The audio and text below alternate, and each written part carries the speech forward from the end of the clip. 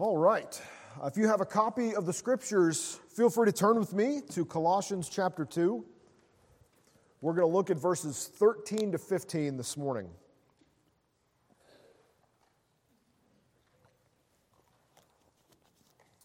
After spending Advent in the Old Testament, we are now jumping to the New Testament to be reminded of what all of this was looking forward to. If Advent was about waiting, what was it we were waiting on? Colossians 2, 13 to 15 tells us. So this is God's word for us this morning from Colossians 2. The Apostle Paul writes this. He says, "And you, who were dead in your trespasses and the uncircumcision of your flesh, God made alive together with him," that is Christ, "having forgiven us all our trespasses, by canceling the record of debt that stood against us with its legal demands. This he set aside, nailing it to the cross. He disarmed the rulers and authorities and put them to open shame by triumphing over them in him." Friends, this is some great news for us this morning. Last Sunday in the Advent Sunday School time, I talked about a word that J.R.R. Tolkien made up, which is why Lord of the Rings was the perfect answer to this kind of story a moment ago. And that word was eucatastrophe. So it's the Greek prefix eu, which means good, and catastrophe, which means catastrophe. It is the good catastrophe. And Tolkien talks about how the good catastrophe is at the heart of every fairy tale. It is the sudden, unexpected, joyous turn that happens at the end of these fairy tales. And he says of a eucatastrophe that it pierces you with a joy that brings tears. It is a sudden and miraculous grace never to be counted on to recur. It is the eucatastrophe, the joyous, surprise, good catastrophe at the end of fairy tales. Think of different movies or stories where you've seen this happen. Aslan being resurrected in The Lion, the Witch, and the Wardrobe is a eucatastrophe. The eagles saving Frodo and Sam at the end of The Lord of the Rings. Sorry for that, if that was a spoiler. Moana, realizing that the lava monster is Te Fiti, if you've seen Moana. That is a eucatastrophe. Pixar makes its money on eucatastrophe. J.R.R. Tolkien says a eucatastrophe is the mark of a good fairy tale, and that we all long for an ending like that. We all want this joyous surprise that pierces us with a joy that is more poignant even than grief. Our passage this morning, these 3 verses that we're looking at in Colossians 2, describes for us a salvation that satisfies our deepest human longings. That longing we have for a surprise, happy ending is here described for us in joyous detail. And the way the Apostle Paul does that, we're going to look at sort of 2 things he does in these 3 verses. Paul tells us what we were, and then Paul tells us what we are. What we were and what we are. We see what we were there in verse 13. Paul says, "You were dead in your trespasses and the uncircumcision of your flesh." You were dead in your trespasses. Trespasses are simply disobedience. Trespasses are when we decide to do what we want, even if we know what we want to do is wrong. In many ways, we live in a culture that celebrates trespass. We love the idea of living a life without limits, where we are free to choose to do whatever we want to do. Lest we think this is only something that happens in our culture, we do this in the church too. Because sometimes we as God's people decide that what God really just wants for us is to be happy, and so we go and do our own thing, sure that God is pleased with it. But the truth of the matter is simply this: there is no flourishing in a life without limits. There is no life even in a life without limits. When we think about God's law, when we think about the things God commands His people to do, we often think that these are just sort of arbitrary constraints that God has put on us and put on our behavior.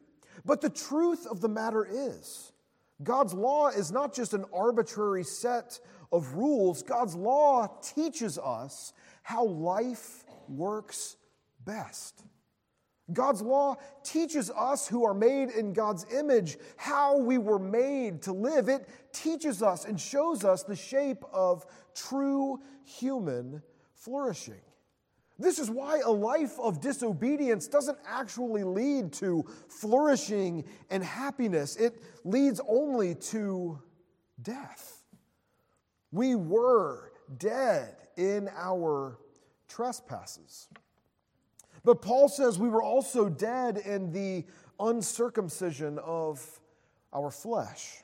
This is a slightly more difficult image to get behind, but as we know, one of the distinctions between God's people in the Old Testament and the nations that surrounded them was circumcision was given to God's people as a mark that they were set apart for holiness and to keep God's law. So when Paul says uncircumcision here, what he's doing is he is just sort of picking up on a common way that the Bible draws a distinction between those who are holy and those who aren't. It is a way of talking about cleanness versus uncleanness and purity versus impurity. So when Paul says uncircumcision, he is saying that sin is not just the bad stuff we do, but we were dead in the uncircumcision of our flesh because it's also the fact that our desires are twisted, that we have distorted loves and distorted desires. We have an impure hearts. We were dead in the impurity of our hearts is the picture here that Paul is painting. So sin is not just the bad stuff we do, it's the fact that we want and love the wrong things as well. Our wanting is broken. And this means that we don't just want bad things, although sometimes we do. Sometimes we do want bad things. But part of the way our wanting is broken is we want good things in a bad way. In fact, for Christians and for those who are seeking to follow Jesus, that is frequently the way this looks for us. Take good things. Think of some good things in your life. Maybe that's success at work. Maybe that is financial comfort. Maybe it is good grades if you're in school. Maybe it's having relationships or children or friends. These good things that God has given. When we take those good things and we make them ultimate things, we make them the very grounds of our peace and our comfort and our security, bad things happen. If you are looking to your children to give you ultimate meaning and comfort and purpose and security, you will crush them with the weight of your expectations, which they will never meet, and your life will be a series of deaths in the process. The uncircumcision of our flesh is not just wanting bad things, but wanting good things in the wrong way. And what Paul says is what we were dead in our trespasses. We were dead in the uncircumcision of our flesh. And again, we were dead. We weren't sick. We weren't wounded. We weren't slow, we weren't weak, we were dead. But now, we are alive. That's the switch that gets thrown here in this passage. We were dead, but now we are alive. There's three things we see in this passage that Paul tells us we are. Verse 13 tells us we're alive. Verses 13 and 14 tell us we are forgiven. And verse 15 tells us we are free. Look at verse 13. Paul says, not only were we dead, he says, God made you alive together with him, having forgiven us all our trespasses. God has forgiven us all of the wrong things that we've done. How does he do that? Verse 14 tells us, by canceling the record of debt that stood against us with its legal demands. This he set aside, nailing it to the cross. The record of debt that is referenced there in verse 14 in the Greek actually connotes something like a handwritten I owe you. And that would be almost a note like this, that sort of says, I owe God obedience to his will, signed mankind, like human beings. I owe God obedience to his will. This record of debt reminds us that all of us are without excuse. Being human means that you were created by God. Being human means that you are made in the image of God, and thus being human means being held to the standards of your Creator. That's just part of the deal. God made us. God decides what we do. And so this record of debt is a requirement that hangs over our heads with its legal demands. As those made in God's image, we owe God full and perfect obedience at all times and in all situations, and we owe him restitution for when we blow it. We owe him full obedience and restitution for all of our past wrongs. But what Paul says to us is that record of debt, that list of all the places we've blowed it along with our obligation to obey, that record of debt has been set aside. It has been nailed to the cross. It has been discarded, and the reason is that our debt has been paid in full. Our debt is paid in full. The perfect obedience and the restitution for past wrongs was paid in full on the cross. And friends, that's what Jesus did. John Stott, the great theologian and pastor, put it this way. He says, God frees us from bankruptcy by paying our debts on Christ's cross, and then by destroying the document on which the debt was recorded.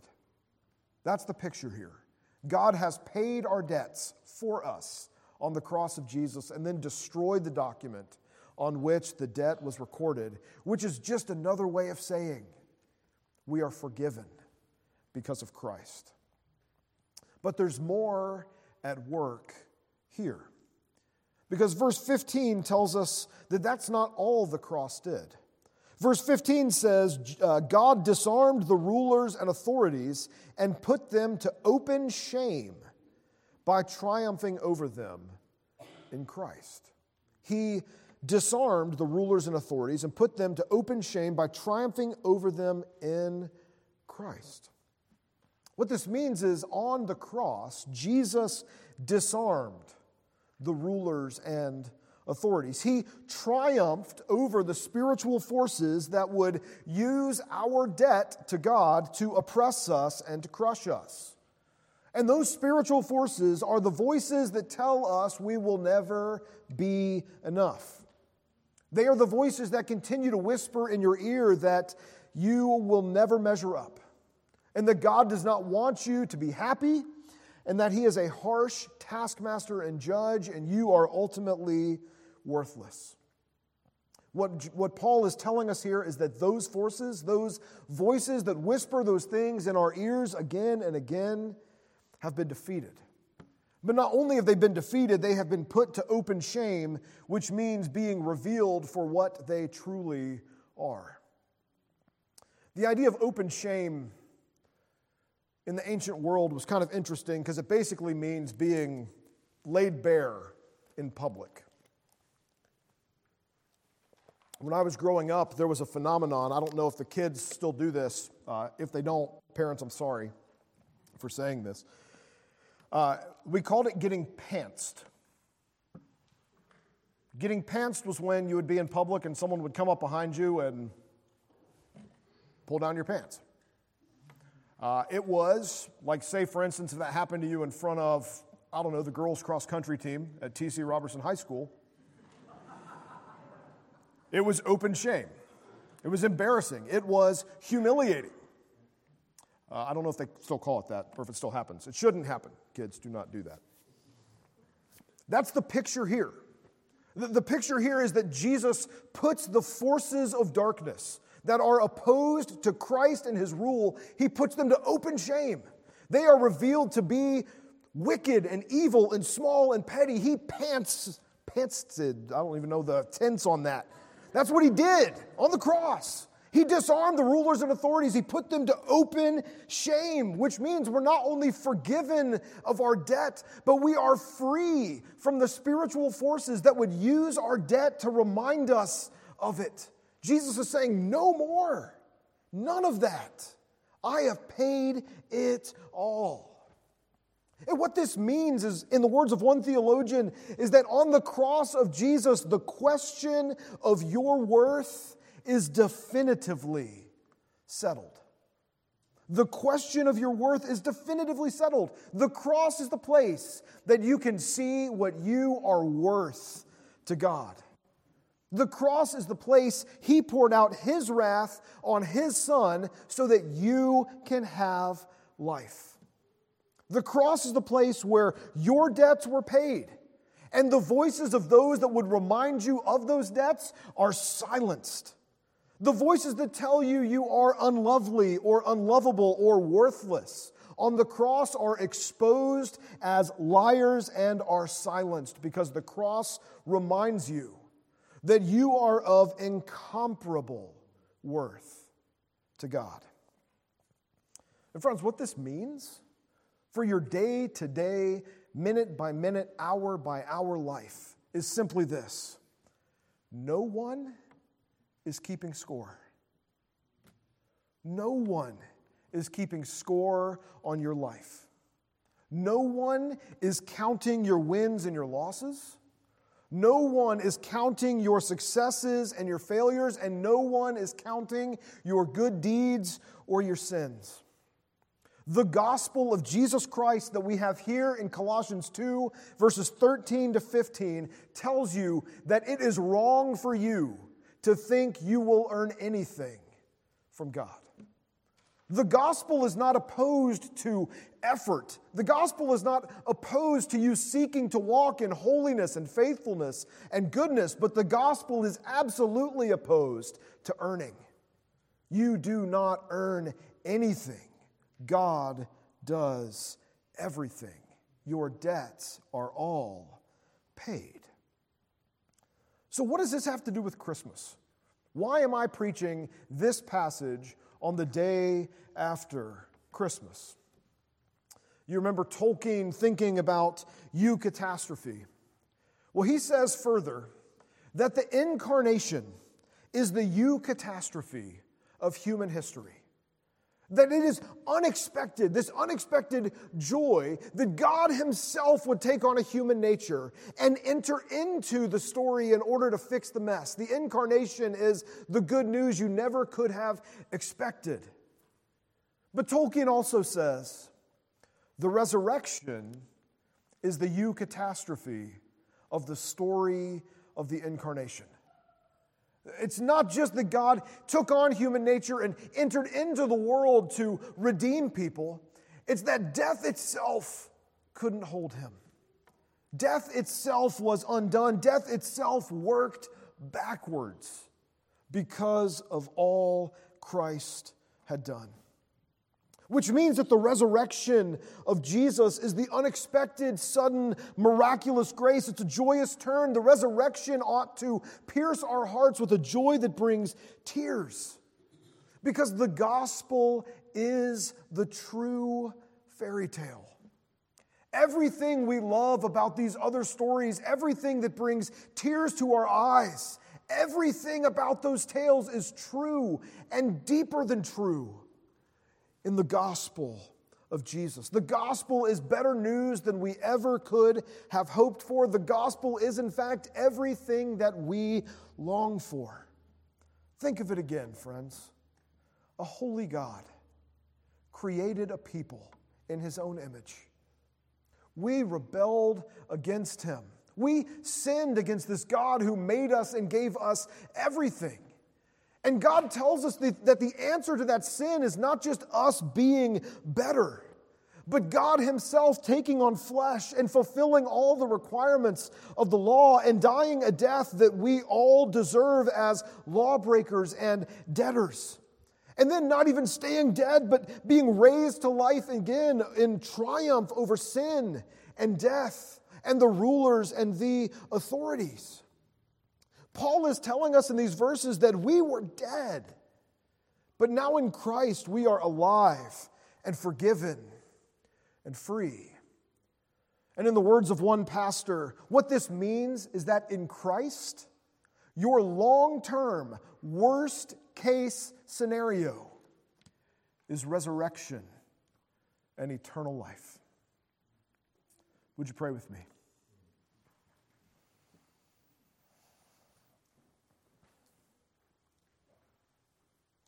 Father, we thank you that the gospel is the true fairy tale.